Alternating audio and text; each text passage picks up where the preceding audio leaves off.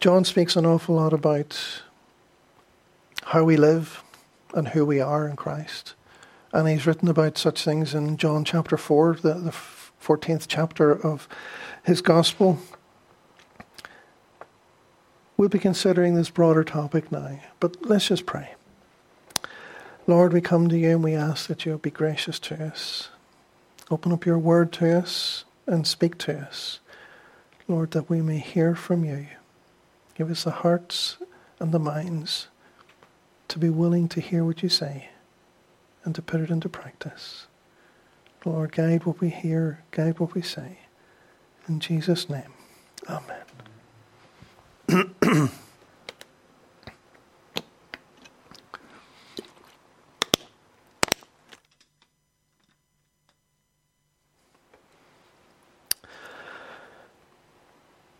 Are you up for a challenge? I'm not up for very physical challenges. If somebody wants me to go out and run in the wet and the cold, I'm not up for that kind of thing. I certainly wouldn't be able to do a triathlon. Some people are, that's brilliant.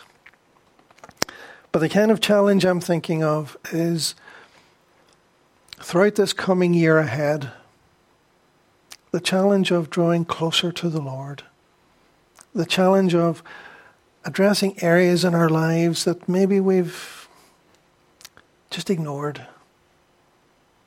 Often in people's houses there's a box room, or maybe the attic, or one part of the house, maybe it's the garage or a shed, where you know you ought to clear it out, but you just end up putting more stuff in and closing the door. And sometimes it can be like that in our Christian lives as well. We find it easier to focus on some things which are really not the big issues in our lives, and ignore some things that the Lord really wants us to work on. A few years ago, a writer, Justin Earley, wrote about New Year's resolutions. And he said it would be better to ditch them and instead to form habits instead of resolutions. He says, don't make resolutions, make habits. There are no changed lives outside of changed habits. And if we want to actually change, we need to take a sober look at where our habits are leading us. Resolutions are great. We can write them down on paper and we can maybe forget about it after we sort of fail to keep them after a while. The way to make resolutions work is to make them habits, to make them part of our routine. Our habits are how we live. Actually say more about us than we realize. They say a lot about what kind of person we are. Our habits are crucial as to who we are and how we live. How we live is actually of utmost importance. The Apostle John, writing along these lines, as we've heard in our reading, says that we are connected, habits are connected to how we live. Dear children, don't let anyone deceive you about this. When people do what is right, it shows that they are righteous, even as Christ is righteous. And anyone who does not live righteously and does not love other believers does not belong to God. That's a really challenging statement. How we live, our habits, how we live, actually says an awful lot about who we are. When people do what is right, and not just doing what is not against the law, or doing what we've got to do at work, but doing what is just, that word implies the sense of justice, of righteousness before God, of doing what is right and just. It shows that they are righteous even as Christ is righteous. In other words, actions speak louder than words. Many people call themselves Christians, but what John is saying is that our actions show who we are not our words. And anyone who does not live righteously and does not love other believers does not belong to God. If we don't love people in whom Christ is dwelling, then we're not loving Christ. Anyone who does not live righteously does not belong to God. That's a real challenge. Our character tells people what kind of person we are, far more than what we might claim about ourselves. How people live is the measure of whether they are Christ's or not, according to John. Naturally, we're all sinners. Some have done more than others, but we're all in the same boat. Nice people are still sinful people, even though they're nicer sinners than others. Internally in our hearts, we know we ought to do good. We've got God's law written on our hearts and minds, but we find ourselves breaking it. Not all the time, maybe. But to get a criminal record, you just need to be convicted once. You don't need to be convicted every week. And to be a sinner, we just need to sin a little. And we're still in the same boat as others who've maybe done it or not. Thank God by His grace, His external grace, not our internal hearts, but by His external grace, many people are good, relatively good people. But that doesn't mean that they are righteous people. We need our hearts to be changed. And thankfully, when we trust in Christ, we have a new heart. We receive the Holy Spirit inside. The Spirit of holiness. And our relationship with God is no longer defined by our sinful nature and the sinful acts we do. We are forgiven and we are changed. We're in the process of being transformed. One day that will be gone forever. But in the meantime, as Paul reminds us, do not be conformed to this world, but be transformed by the renewal of your mind. It's something that he writes about again and again, and it's something that we need to hear again and again. That we need to set our minds on the things of the Spirit in order to walk in the Spirit. For to set the mind on the flesh is death, but to set the mind on the Spirit is life and peace. It's not just about how we fill our minds with intellectual things. It's not just about gaining more knowledge about the Bible. That is good. But that's not what Paul is thinking of. That's not where we ought to stop. It's we need to have a mindset that is depending upon the Holy Spirit, that is following the leading of the Spirit, instead of following our own leading ourselves. It's a mindset that says, God, if that's what you're saying to me, I need to follow it. Instead of a mindset that says, look what God's saying. No, I don't like that. I'm going to continue on. I can't accept that. It's a mindset of humility, of trust, of wanting to draw closer to Him. Jesus says that those who accept my commandments and obey them are the ones who love me. Our actions speak louder than our words. And similarly, at the end of the section we were looking at on the series on the fruit of the Spirit, Paul writes, if we live by the Spirit, let us also keep in step with the Spirit. If we are Christ's, if we have the Spirit of Christ within us, we need to keep in step with the Spirit as followers of Christ. I had intended to just finish off the series on the fruit of the Spirit with a separate sermon, just the last point on this verse. Christmas got in the way. And instead of actually finishing it off separately, maybe we'll just cover it in this today as well, because it's pretty much the same topic. We need to keep in step with the Spirit. But what does Paul mean by keeping in step with the Spirit? How ought we to live by the Spirit and keep in step with the Spirit? Several years ago, some retired Christians said that for quite a long time in their Christian lives, no one ever spoke about the Spirit. There's this couple we knew from another church, and growing up until they were maybe in their 50s, nobody in their church ever mentioned the Holy Spirit.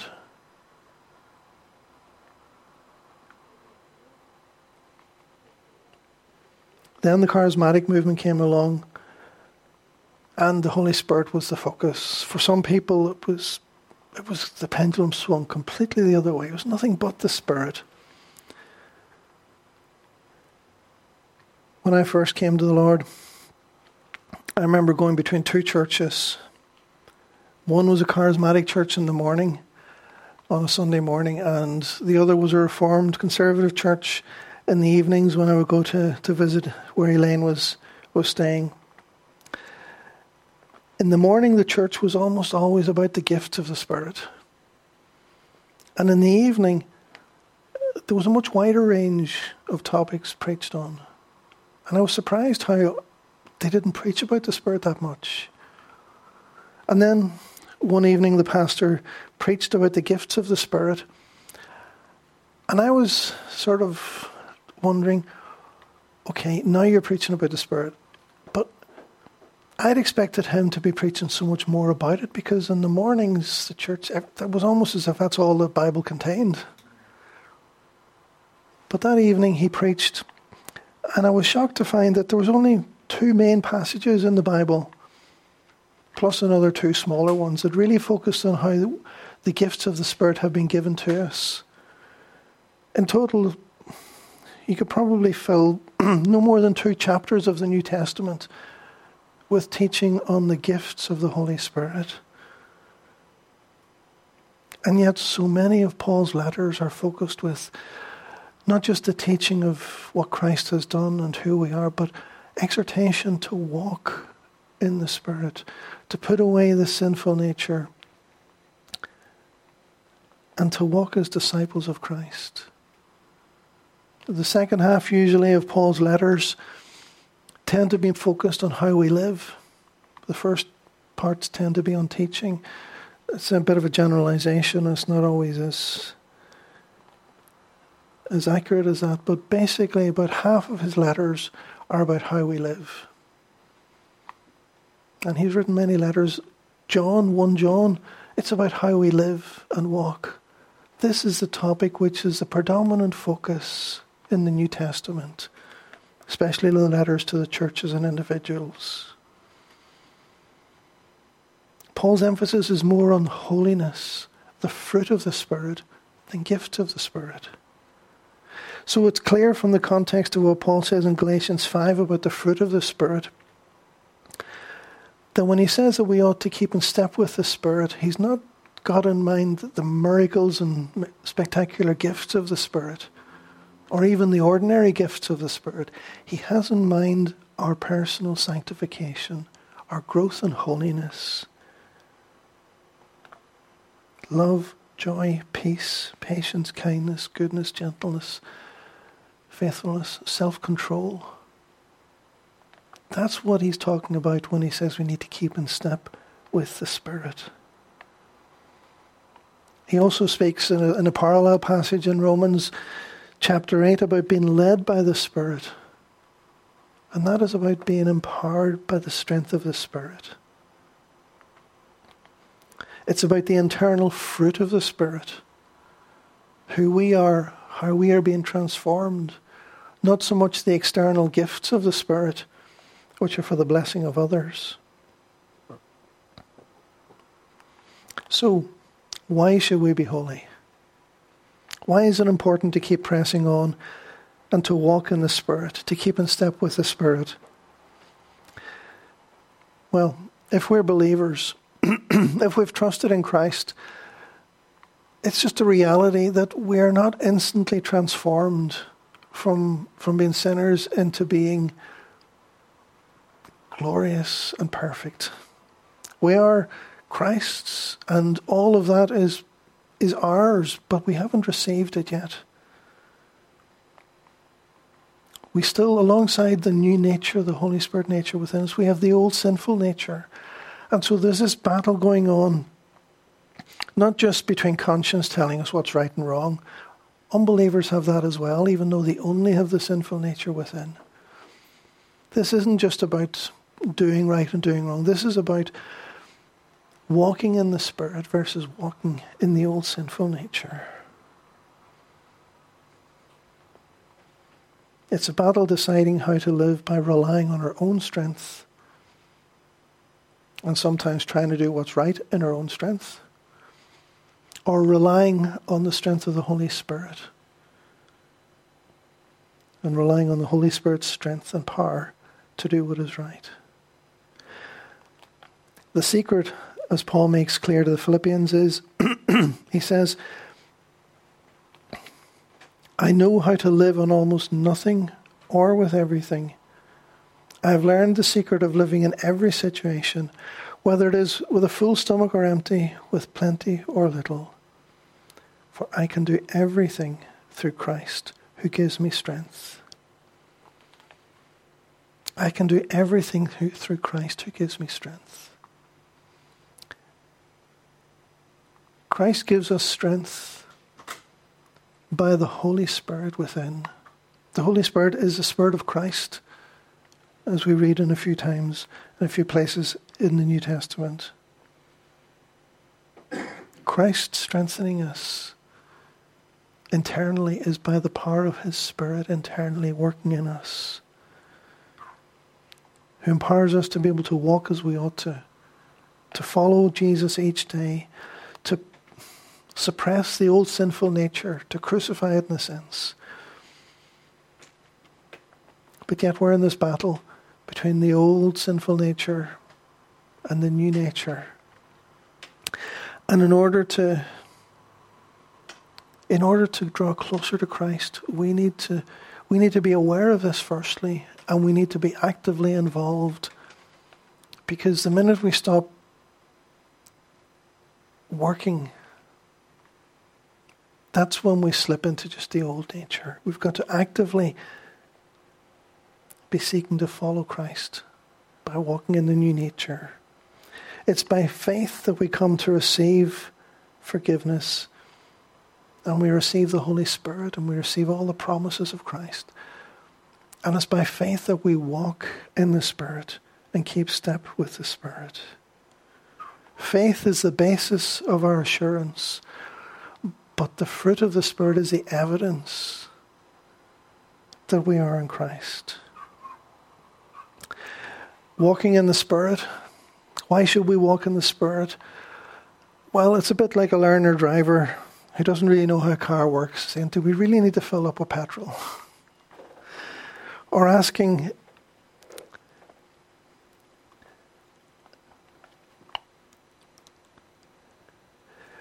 if we want to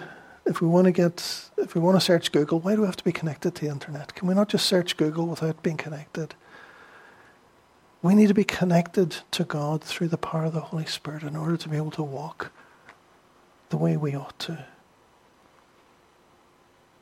It's one of the basics of the Christian life. Peter quotes from Leviticus 11:44, where God says, "You must be holy because I am holy." It's not optional. It's a requirement. We need to keep in step with the Spirit.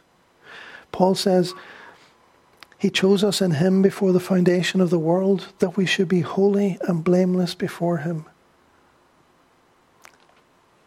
We are forgiven. We are reconciled to the Father in order to be holy and blameless. In truth, we are, in our standing, holy and blameless before Him.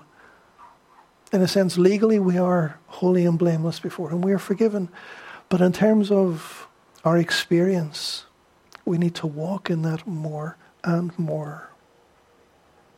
John encourages us to look forward to Christ's second coming. He says, "Beloved, we are God's children now, And what we will be has not yet appeared. But we know that when he appears, we shall be like him, because we shall see him as he is. And everyone who thus hopes in him purifies himself as he is pure. We look at ourselves in the mirror, and we see what looks like the old person. But that's not how we will be. We will be in glory. We will be glorified. We will be transformed in a similar way to how Jesus was transformed at the Transfiguration. He went up the mountain and the three disciples saw him in his glory. We will be seen in the glory that has been promised to us.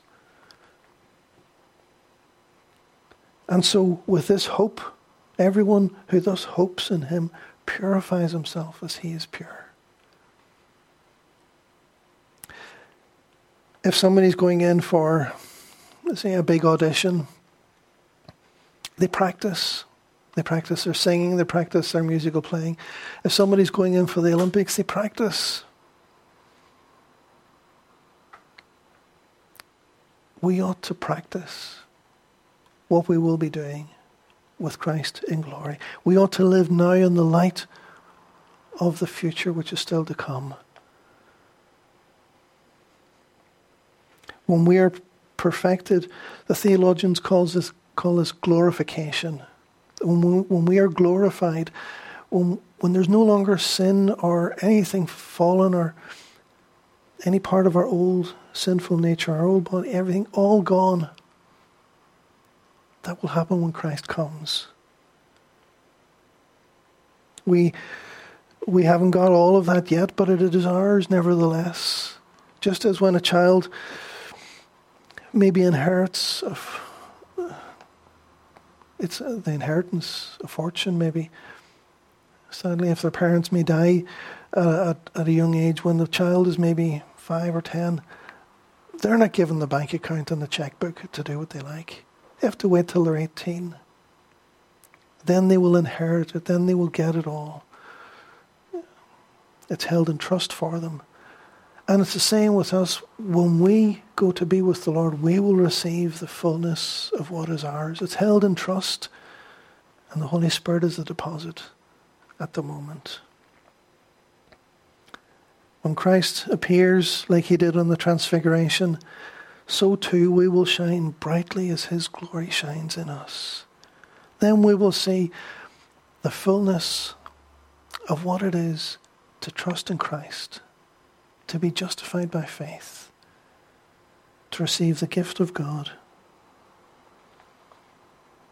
And John tells us that because of this future reality, we ought to live in the light of that here and now. So what practical steps can we take? Well, firstly, we need to place our faith in Christ. That's a prerequisite. It's not enough to be better than average. It's not enough to be good. We need to be righteous before God. And it's only when we throw off our sinful works and our relatively good works, it's only when we cast all of what we have done, all our works, bad and good, at the foot of the cross, and trust in Christ alone for our righteousness. It's when we trust in him for our new nature and our promises for the future. It's only then that we can start to walk in the Spirit, having received the Spirit in that new birth in our hearts. If we haven't trusted in him yet, if we haven't handed over our lives to him, if we haven't submitted to him as Lord, if we haven't received the gift of salvation, then all it takes is a simple prayer, asking for God's forgiveness, entrusting our lives to Christ. As the tax collector who went into the temple to pray said, God, have mercy upon me, a sinner. And Jesus said he went home justified.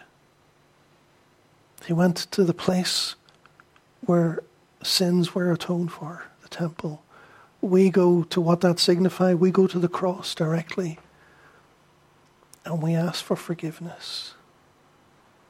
And it's as simple as that. Let me just read a wee verse from John chapter 3. We're all familiar with John 3:16. For God loved the world in such a way that he gave his one and only Son, that everyone who believes in him will not perish but have eternal life. But the verse before that looks back to when the Israelites were in the desert. There were snakes. They were killing them. They were deadly. The venom was deadly. Anyone who was bitten would die. They called out to God. He told Moses, put a bronze snake up on a pole and just hold it up in the middle of the camp and tell them that anyone who looks to that will be healed. And when people were bitten and looked at that snake held up on a pole, they were healed. And so, in John 3, verse 14, as Moses lifted up the bronze snake on a pole in the wilderness, so the Son of Man must be lifted up, so that everyone who believes in him will have eternal life. All it takes is a look to the cross in faith, trusting and believing in Jesus, and we have the gift of eternal life. We don't have to do anything more.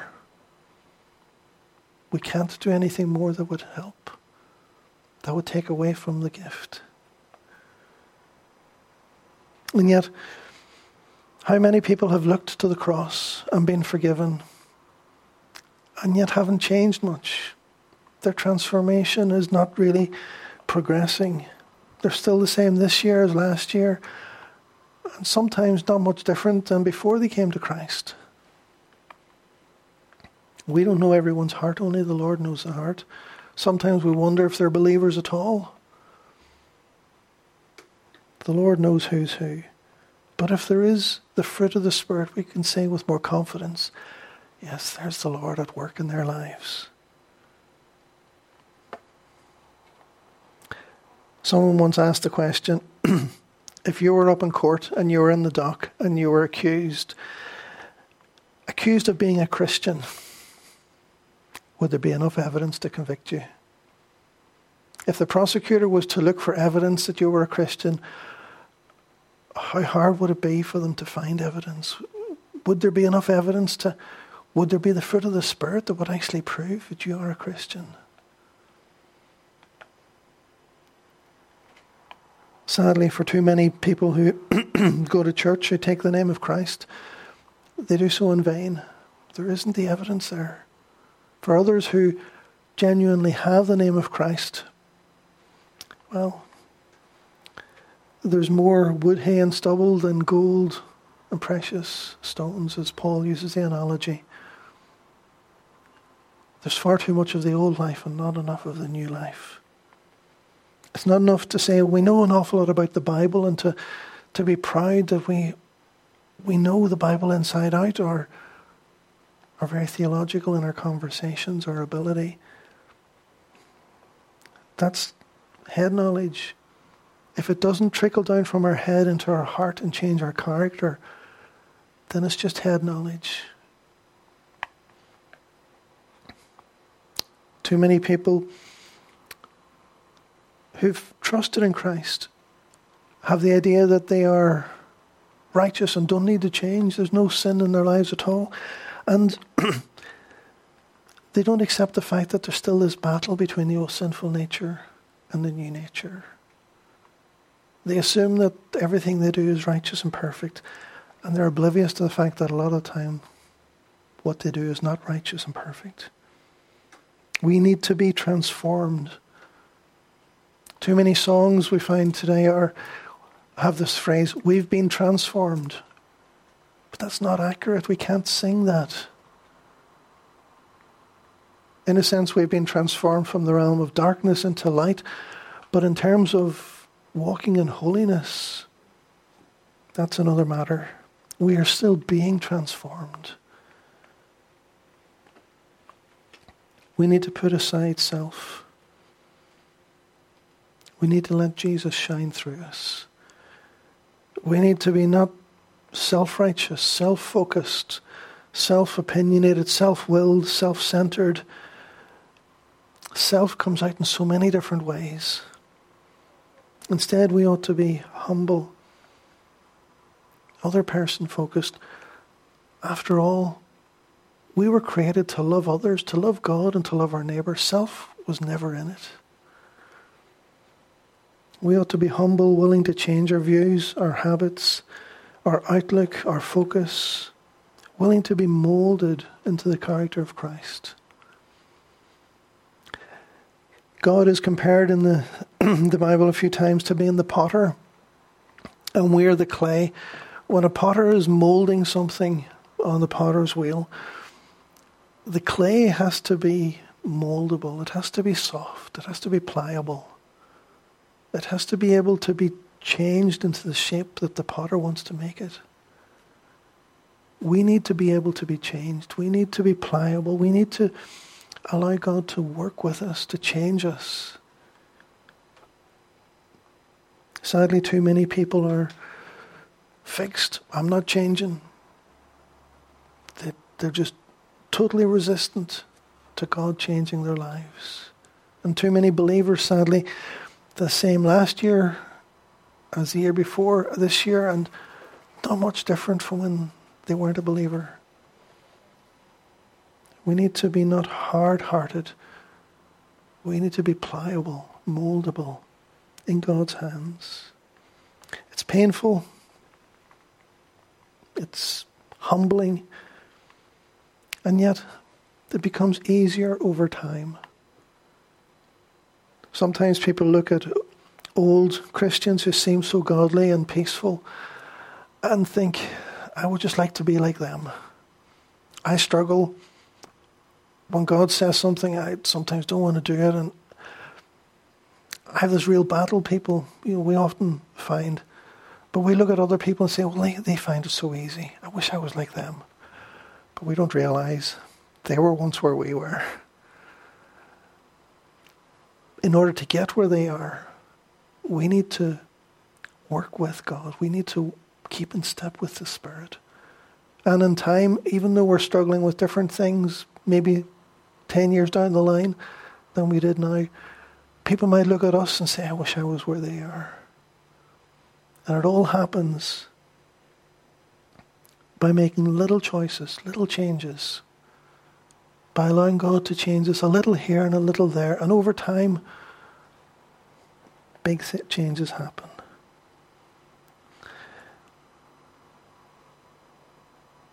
We need to actively put to death our old sinful nature, as if putting it on a cross each day, and walk in the strength of the Spirit, following Jesus. Jen Wilkin writes, we will not wake up 10 years from now and find we have passively taken on the character of God. It doesn't happen just passively. It happens as we walk more closely with Him day by day. Responding to our comment, Tim Challies writes that expecting 10 years from now to be more godly just without having done anything, that's impossible and unrealistic, but sinful and lazy. If we wish to have the character of God, we must apply ourselves to the Word and allow it to shape and mould us until we are conformed to His image. So let's get into God's Word.